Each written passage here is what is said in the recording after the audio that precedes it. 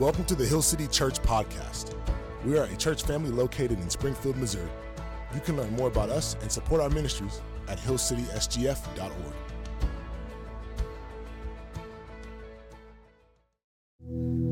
Good morning, Hill City. My name is Stephen. I have the honor of being part of the teaching team here, and really, truly, it's an honor, and it's an honor that God separated me as a young man to teach His Word to God's people. It's something that I truly cherish. This is another week in our series, The Throne, looking at the people's king. We looked at Saul and God's king when He chose David, and we're moving today into the end of David's life. Brad will be back next week to continue David's last words, and then moving into the King of Kings. I think every Sunday we're a gospel-centered church, and we like to talk about the King of Kings, who's Jesus. And so this morning, I want you to realize that from when we started to when we are till today, and really when we finish, it's been 10 chapters, more than 10 chapters, but it's been 75 years in the life of the kings. And that's where we're going to be today. And we're going to be, if you don't have your Bible, don't worry. We're going to have it up on the screen for you. But we'll be in two passages. We'll be in 2 Samuel chapter 24. In the parallel passage, we'll spend most of our time in 1 Chronicles 21. And those are the same story, but we get a few more details in the book of Chronicles. And so we'll spend our time there. If you would, I want you to imagine that you're in a long, dark tunnel. Long, dark tunnel. You see that little flicker of light at the end of the tunnel, okay? There's a flicker of light, which is good, right? But you're still in a long, dark tunnel. To me, that's what this passage is. Out of the hundreds that I've preached in my lifetime, this was one of the most difficult to prepare for, because you have to understand where it's placed in the book of 2 Samuel and where it's placed in Chronicles. We really don't know exactly when it happened. But theologically, the writer of Samuel said it belongs at the end, and there's a reason for that. It's a story that today, if you just think about it, it's about temptation, it's about incitement, coercion, judgment, punishment, pestilence. And you're like, I don't know what that means. It's like the plague. It's like COVID. It shuts everything down. Discipline, distress, and sin ending in animals being slaughtered for a bloody sacrifice. Now, I'm just going to tell you, probably not your typical rom-com, right? Like, it's not like that good, feel-good story. This isn't like a script that I could rewrite and just send to Hallmark. They're not going to be real excited about that Christmas movie, right? Not going to happen. So we start the story in 2 Samuel chapter 24. Now listen, I'm just going to tell you before we get into this passage, there's so many unknowns.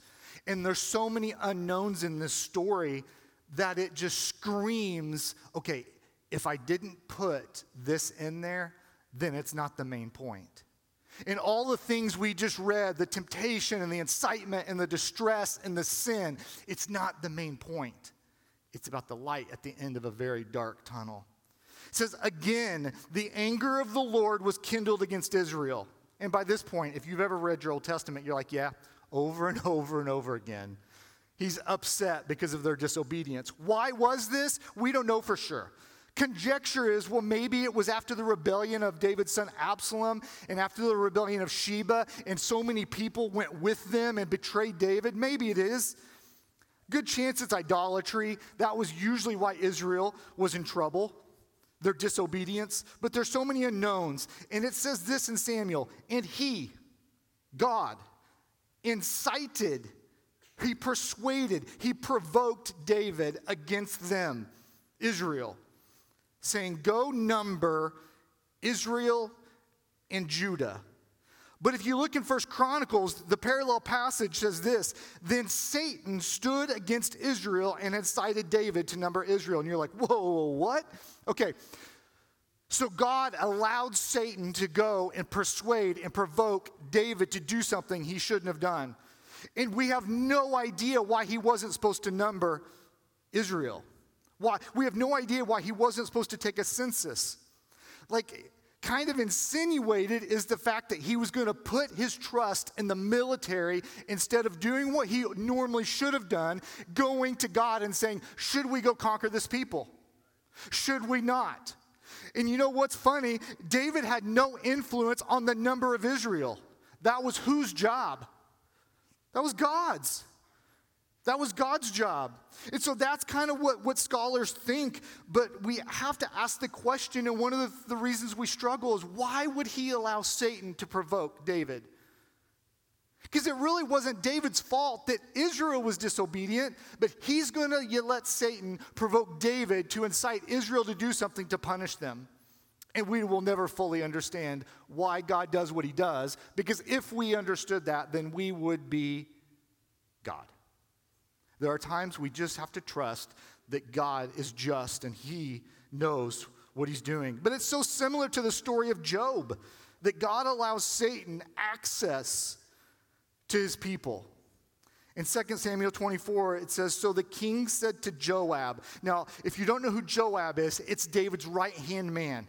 He was the captain of the military. He was the leader of the army. Not only that, he was a counselor to David. A few chapters earlier, you're going to see David sulking after his son Absalom is killed.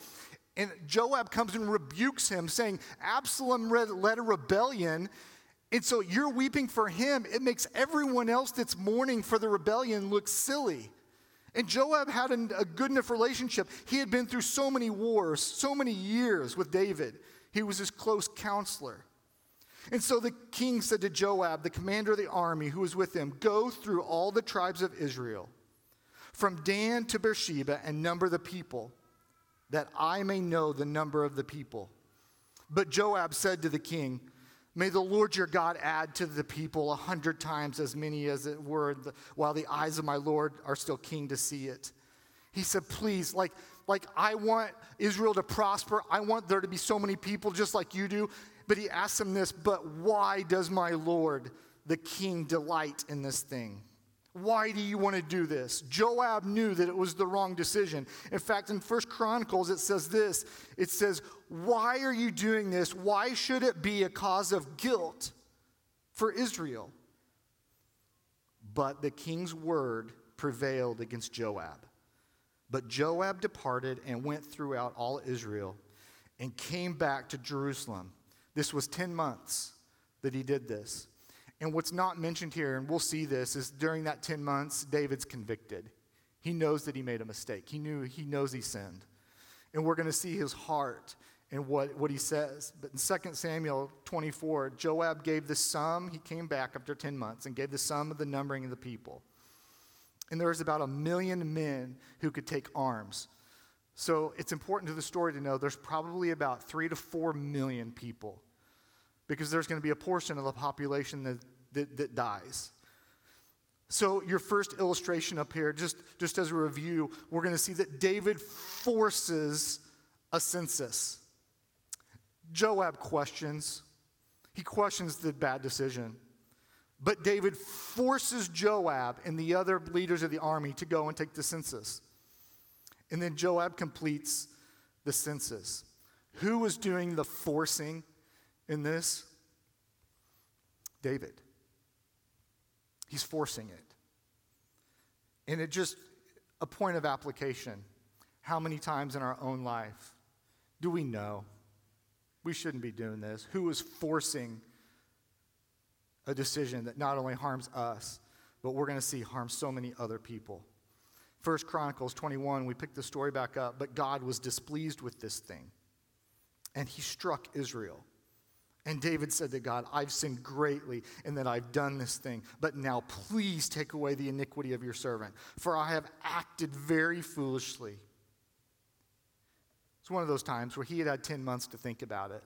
But sometimes don't those 10 months shrink into instances when we know we've done something wrong? How many of you have opened your mouth and you've literally just wanted to catch the words before they went out? How many of you have just acted in anger as a parent? And all the parents said, oh, me? I don't know what you're talking about. Probably the people next to me. They looked kind of shady when I came in this morning. We do it. But then we realize, and this is where David's at. And the Lord spoke to Gad, David's seer. It's his prophet. It's his spiritual right-hand man, saying, go and say to David, thus says the Lord, 3 things I offer you. Now, I don't think I've ever done this to my kids. I believe my parents have done this to me at one point. You make them choose their own punishment. I mean, how brutal. I mean, just kind of devious. That's what God does. He says, choose one of them that I may do it to you. So Gad came to David and said to him, thus says the Lord. In 1 Chronicles, I love how it says, choose what you will. Some of you parents are like, oh, that's good. I'm going to remember those 4 words. Really? Choose what you will. I've got 3 options for you. None of these 3 were good. Either 3 years of famine, which we can't even comprehend, can we? Even when we see the infomercials, well, most of us, we don't watch infomercials anymore. The old infomercials about starving kids. I mean, we intellectually understand. Some of us have been firsthand and we've seen it. But our day-to-day lives, we don't understand famine. I mean, we had people stocking up on toilet paper, leaving behind food. I don't know what's wrong with us. Probably the assumption that it'll just be there tomorrow, right? Food's always available. Or 3 months devastation by your foes, like you're going to be attacked by someone. David had had enough. No, he won't go with that option. While the sword of your enemies overtakes you, or else 3 days of the sword of the Lord and pestilence on the land, with the angel of the Lord destroying throughout all of the territory. Now decide what answer I shall return to him who sent me. And David said to Gad, I'm in great distress. Can you imagine being responsible for that many people?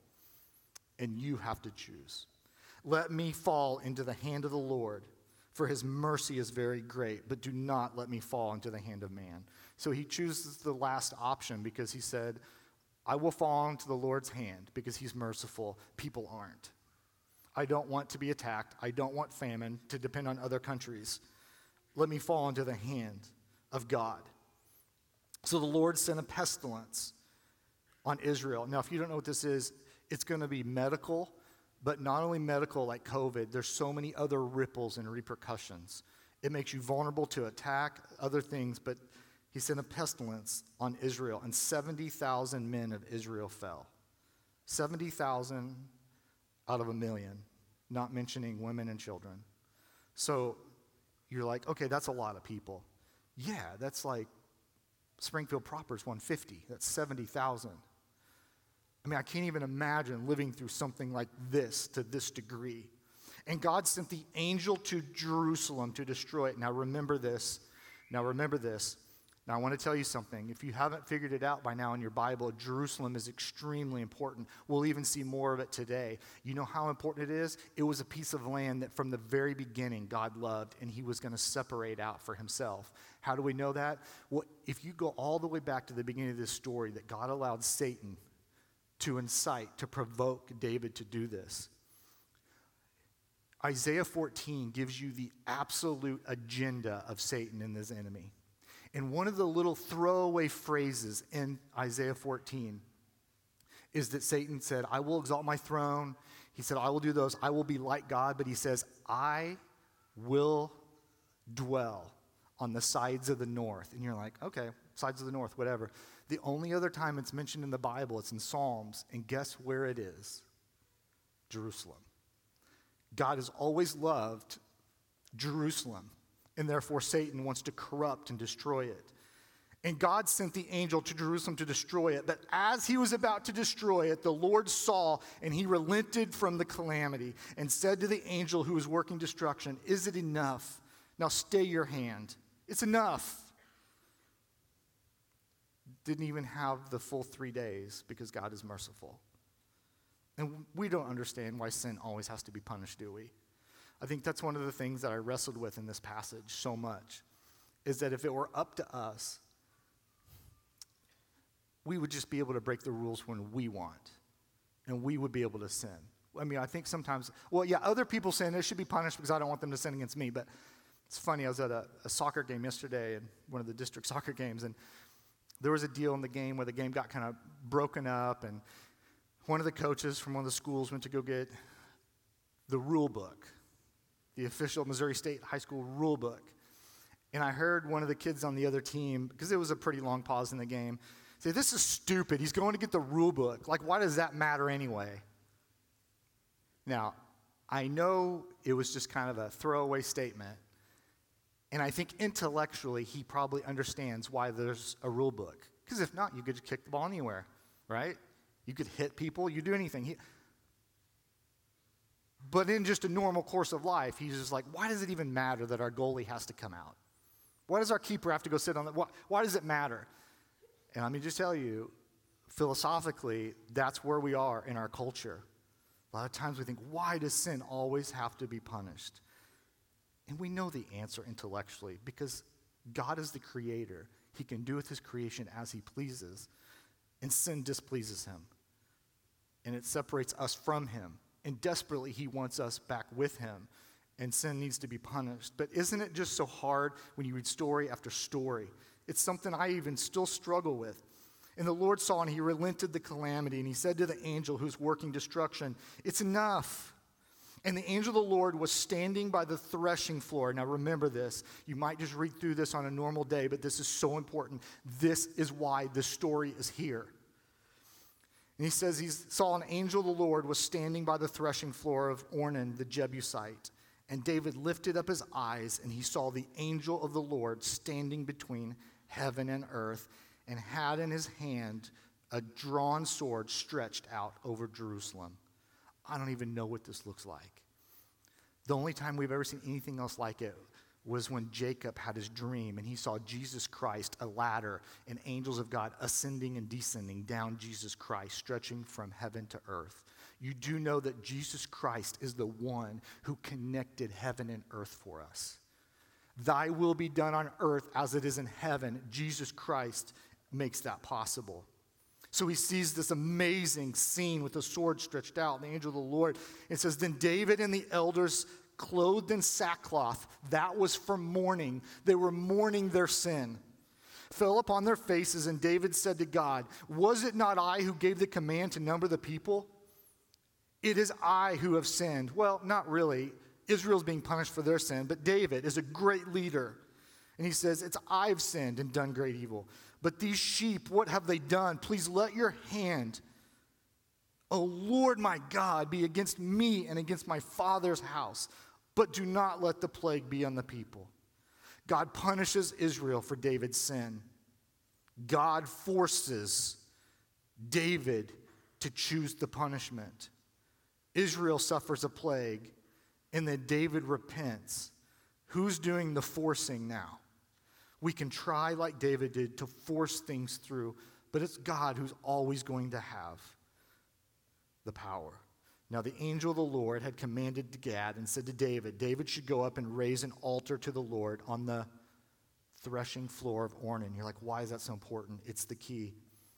So David went up at the Gad's word, and he spoke in the name of the Lord, and Ornan was threshing wheat. And if you don't know what a threshing floor is, it would have been almost like what we would think of as a concrete, a hard, big surface where they took wheat and they just beat it. And a lot of times they would have oxen, like yoked oxen, walking over back and forth, because what it would do is it would drown out, it would beat out the wheat, and then the chaff they would just blow away. And then they would collect all of the wheat and all of the... And he turned and saw the angel and his 4 sons who were with him, and they hid themselves. I mean, Ornan and his sons saw this angel of God with a drawn sword, and they hid. Does it remind you of another time when man had sinned and was kicked out of the place where they dwell with God, and there was a flaming sword and angels to protect it? If you wonder why, because the Garden of Eden was where God dwelled with man. And as David came to Ornan, Ornan looked and saw David, and he went out from the threshing floor and paid homage to David with his face to the ground. And David said to Ornan, "Give me the site of the threshing floor, that I may build the altar of the Lord. Give it to me at its full price, that the plague may be averted from the people." And then Ornan said to David, "Take it, and let the Lord, the king, do what seems good to him. See, I've given the oxen for burnt offerings and the threshing sledges for wood and wheat and grain and offering. I give it all." But King David said to Ornan, "No, I'll buy them for full price. I will not take them for the Lord, what is yours, nor burnt offerings that cost me nothing." So David paid Ornan 600 shekels of gold by weight, paid him a tremendous amount of money, and David built an altar to the Lord and presented burnt offerings and peace offerings and called on the Lord. And the Lord answered him with the fire from heaven upon the altar of the burnt offering. And then the Lord commanded the angel that he should put his sword back into its sheath. I know that's a lot. It's a long story, and you're like, okay, why is this threshing floor so important? Let me just tell you the site. Some 1,000 years earlier, if you remember in Genesis chapter 22, Abraham takes Isaac by the Lord's command to a site, to Mount Moriah. And just as he's getting ready to slay his son, the most valuable possession to him, God stays his hand from judgment, and he produces what? A substitute to be sacrificed. This is the exact same site. God is going to do something special on this piece of land. First Chronicles says, at the time when David saw the Lord had answered him at the threshing floor of Ornan, he sacrificed there for the tabernacle which Moses had made in the wilderness, and the altar of the burnt offering were at that time in the high place of Gibeon. But David could not go before it and inquire the Lord, for he was afraid of the sword of the angel of the Lord. God commands David to build an altar. David buys Ornan's threshing floor. It's an extremely valuable piece of land to God. And David offers sacrifices to God. So, Stephen, what's the main point of all this story? You just read like 80,000 verses. What's the main point of the narrative? The main point of this narrative is that way back here when God made promises to Israel, he's going to fulfill them. See, what you got to understand, if you remember a couple weeks ago when Dr. Osborne came and spoke and talked about the Davidic covenant, God covenanting with people, making a promise to take care of his people, is his word to do so. And he's always, always, always faithful to that. And what he did there in 2 Samuel, he said, when your days are fulfilled, talking to David, he said, you will lie down with your fathers. I will raise you up an offspring after you who will come from your body. He's talking about Solomon. And I will establish Solomon's kingdom. He shall build a house for my name, and I will establish the throne of his kingdom forever. So with kingdom and with throne, there was a promise that there would be a place for God to dwell with his people. And really, a place for people to dwell with their God. The importance is always found in the context. The following covenant themes of the Old Testament are just so apparent. I mean, you've got the Abrahamic covenant that we've talked about. He comes and makes the Davidic covenant with David, and everything that follows after that, the action of God, the plan of God. So when you're reading through your Bible in the Old Testament, you're like, okay, I get this one story, but what's the meta-narrative? What's going on? God is always acting according to those covenants and those promises. And it might seem like an insignificant story, but it was one that the writer of Samuel dropped in and said, this is the place that it needs to be. And if you look in Chronicles where it's placed, everything after is about the temple. Now I know, I'm just going to be honest with you, for us, it is really hard thinking about the temple. Because we are selfish. It's a long time ago for the Israel, and you're like, well, we're not Israel, we're the church. We are building a new building. Okay, you understand that's not the temple, right? It's a building. When we enter the building, there's a temple there. But we just don't really get it. But you have to understand to God how important this is going to be. It's the place where he gets to dwell with his creation and where his creation gets to praise and magnify his name. It says in 1 Chronicles chapter 22, just after this story gets done in chapter 21. And then David said, here shall be the house of the Lord, and here the altar of burnt offerings for Israel. In 1 Chronicles 22, later on in that chapter, it says, David said, Solomon, my son is young and inexperienced, and the house that is to be built for the Lord must be exceedingly magnificent, of fame and glory throughout all the lands. Now remember, where we're going to end today, I need you to remember that. He said, the house, the temple, where I dwell, is to be exceedingly magnificent in the fame and the glory to all the lands. That everybody knows that I live here, that I dwell here. The Creator God dwells in this place. I will therefore make preparation for it. So David provided the materials in great quantity for his death. And you know what he does? In 1 Chronicles 22, he charges Solomon to build it. 23, 24, 25, he organizes the Levites, the priests, the musicians. In 1 Chronicles 26 and 27, he organizes leaders, officials, and military. In 28 and 29, David prepares Israel for Solomon to be the king and prepares Solomon to build the temple. It was a big deal. Like we come off of one seemingly insignificant story, and God is doing something big. Then Solomon began to build the house of the Lord in Jerusalem on Mount Moriah, just on the east side of Jerusalem. It would be considered Jerusalem, where the Lord had appeared to David his father at the place that David had appointed on the threshing floor of Ornan the Jebusite. And thus, in 2 Chronicles 5, 10 years after the census, all the work that Solomon did for the house of the Lord was finished. Now listen, the ark of God moved into the temple. And if you don't know what the ark is, it was this gold box, but it was significant. God would dwell on the ark. That's where they would make sacrifices once a year for the sins of the people. Now, I need you to say this after me because we're going to see it again.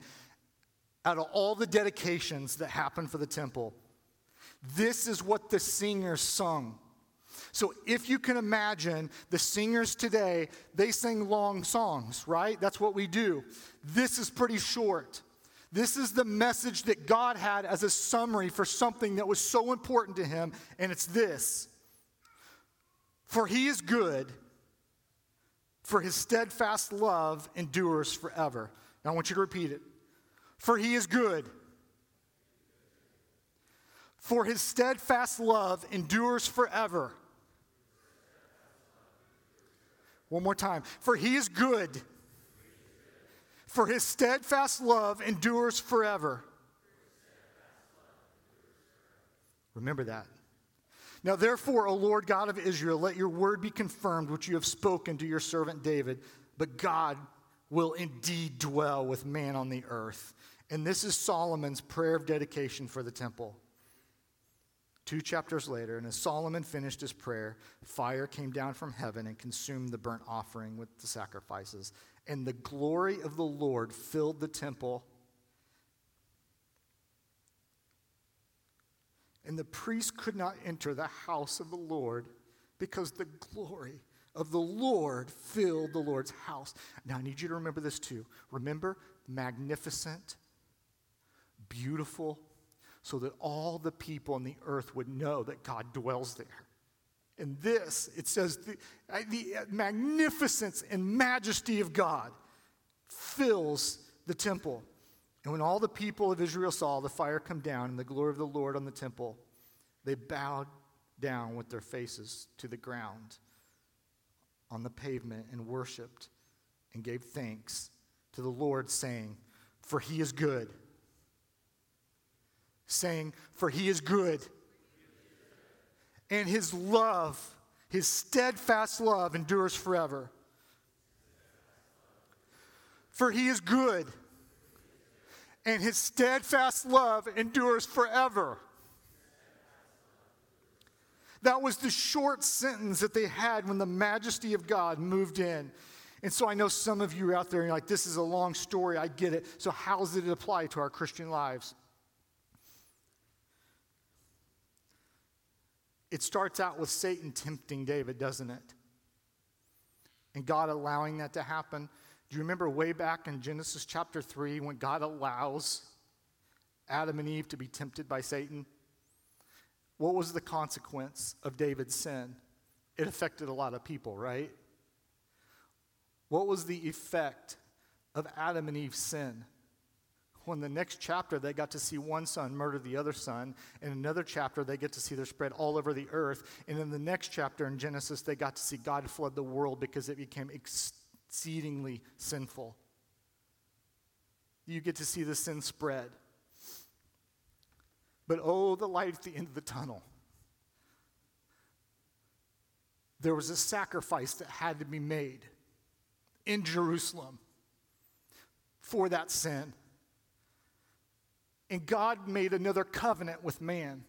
And it was in the death and resurrection of Jesus Christ. So that we didn't have to pay that punishment.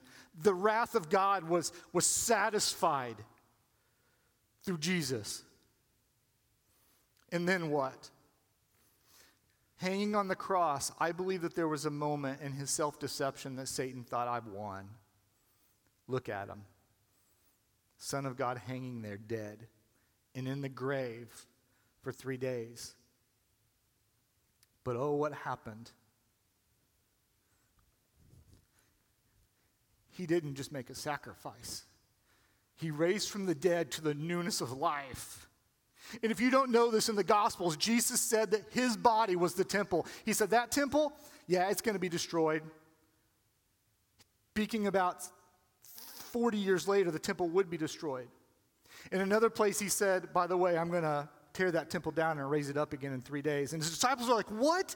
He said, no, you don't understand. I'm talking about this temple. Like God lives inside of me. I'm the temple. And I think Satan had thought that he had won. But Jesus Christ comes to life, and what does he do? Satan, throughout the whole Old Testament, was always trying to corrupt the temple and the things that were in the temple, trying to conquer it, always trying to war, because what God loves, he hates. And what happened on that day that he rose again? He said, I'm going to make it available for millions of people to be temples. And all of us sitting in here, the Holy Spirit of God, if you're a follower of Jesus Christ, lives in you. And all of a sudden, that plan that he had all the way through this story, he said, I'm going to pick a piece of land that's so important to me. I'm going to put a temple there that's supposed to be beautiful. And God is going to dwell there with his people. And you know what he did after the resurrection? He said, I'm going to make it available to everyone.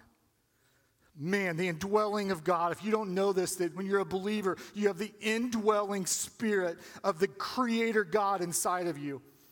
There's one letter in the New Testament. You know, there's all these churches that Paul or other people write letters to, but there's one church that's so similar to us. I hate that it's similar to us. But Corinth, there's so many similarities. Corinth was a relatively young city. It had been conquered and overthrown. So what the Romans did is they sent expats to live there. It was really a country about the same age as we are. It was wealthy, similar to us. The sexual perversion was just out of control, like us. And so you open up in the first 2 chapters, there's divisions, and then it rolls into all of these problems. But Paul says this, and I want you to walk away today knowing this: the Holy Spirit in you, the Holy Spirit in us, the Holy Spirit for others.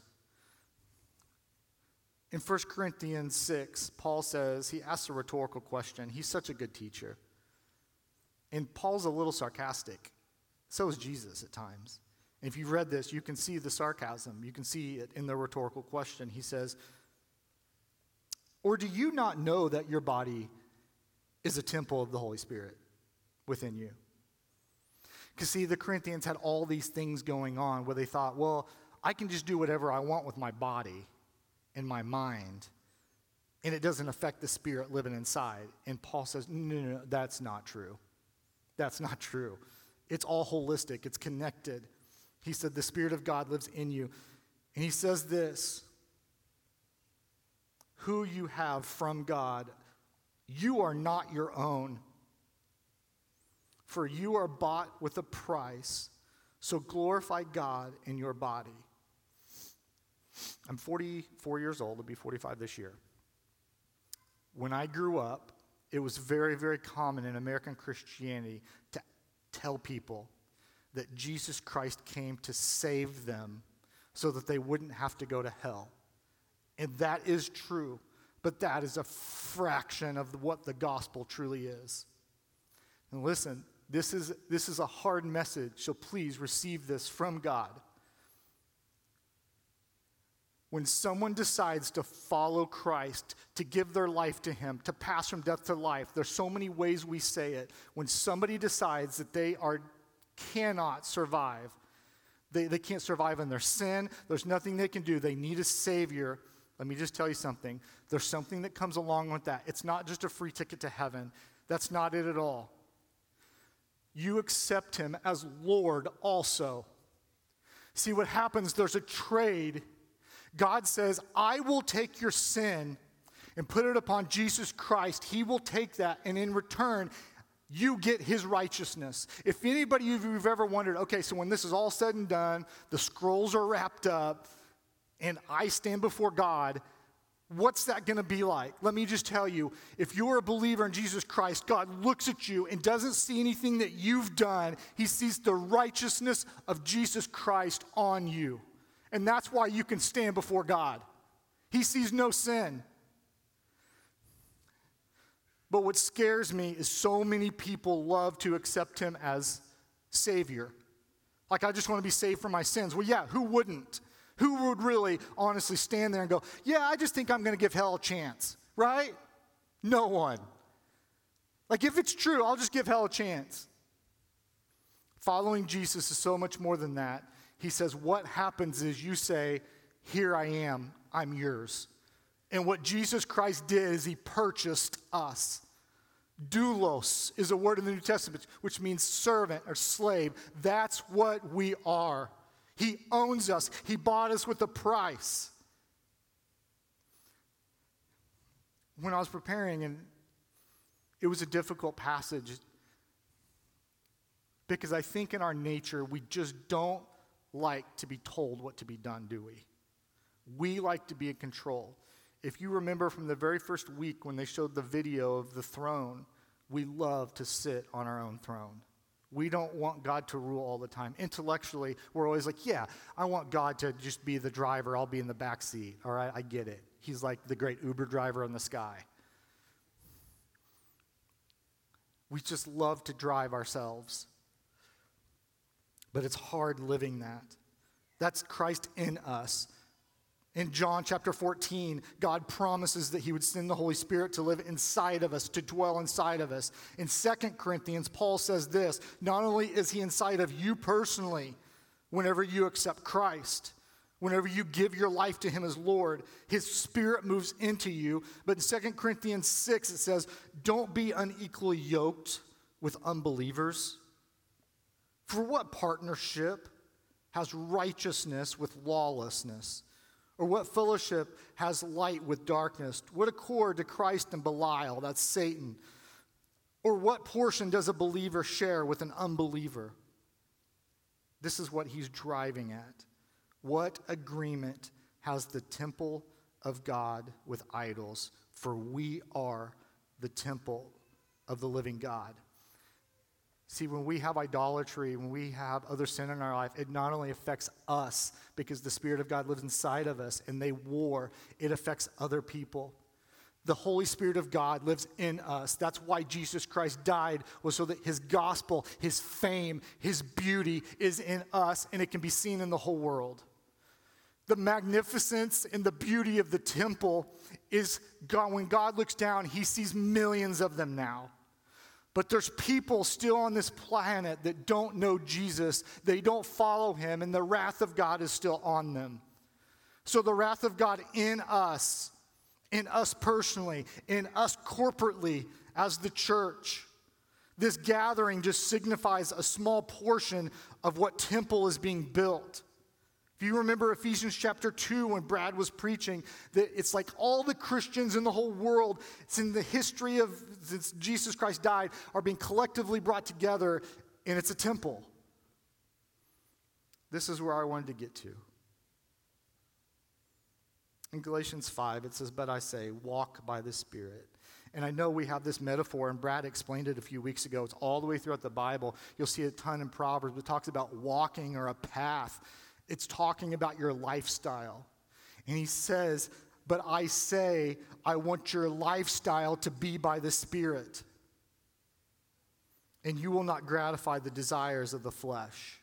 For the desires of the flesh are against the Spirit, and the desires of the Spirit are against the flesh. For they're opposed to one another, to keep you from doing the things you want to do. But the fruit of the Spirit is love." Okay. He's made a bunch of temples. We have a bunch of temples in here, and we collectively, he refers to us as a temple. There are a bunch of people that do not have the indwelling of the Spirit of God. And God will look at them one day, wrath will be upon them, and they will have to answer for their sin. Let me just ask you, it's going to get as practical as you can get these last few minutes. When people see your temple, is the fruit of that Spirit living inside of you, the result of that Spirit living inside of you, is it love? Okay, Stephen, yeah, I'm a loving person. Loving God. Okay. Spending time with Him in His Word and in prayer, loving Him. Spending time with Him. You realize what drastic measures He takes to dwell with His people because He loves it. Do you love others? Like, love others that you want people to know this message. Jesus gets even more difficult when He starts describing love, loving our enemies. Well, that's going a little too far. That's what the fruit of having the Spirit of God inside of you can do. The power to love. Peace. In a world that's just so unpleasant, are you someone that has joy and peace? It's not that you're always happy, but you have this joy inside of you because you know that the Spirit of God is inside of you. You have communion and a relationship with God. This world, it's going to get crazy in the next couple of years, even more crazy than it is now, isn't it? And it's not going to be a peaceful place. The things that are preached to us, that are in front of our eyes, whether it's social media or people talking, it's going to be a place of division. God needs temples that show God's marvelous peace. In a world where everything is right now and it's just all about pleasure and immediacy, He needs people, He needs temples to show God's patience. He's so patient. Kindness. Just in a world where it's so easy to put forth an unkind word, to be mean, to be unpleasurable to be around. He says, I want you to be kind people. You're the temple of the living God, to show goodness and faithfulness. Faithfulness to who? Faithfulness to the people you're supposed to love. Isn't it amazing all the way back when He makes these promises that every action He makes is according to His covenant faithfulness? And I just pray, He says He's screaming here, and I pray for us that we would be faithful people, faithful to God's word, faithful to prayer, faithful to the people of God, those around you in your city group, faithful just in all those things, faithful to be a person that lives by the Spirit no matter where you are. And He says gentleness and self-control. To be gentle, not to be mean, not to be harsh, but to be gentle and meek. And the last one, self-control. That's tough, is it not? Those of you parents out there right now, you're like, I am literally taking this little thing and I have to control it. And then I have to eventually one day work it into self-control. And then pray to God one day by their self-control that God arrests them and they're able to be God-controlled temples. If you're giving communion today, please make your way down. Here in a minute, if you are new with us, every gathering we take communion. because we believe it's a big deal to remember what happened over here and the sacrifice that Jesus made for us.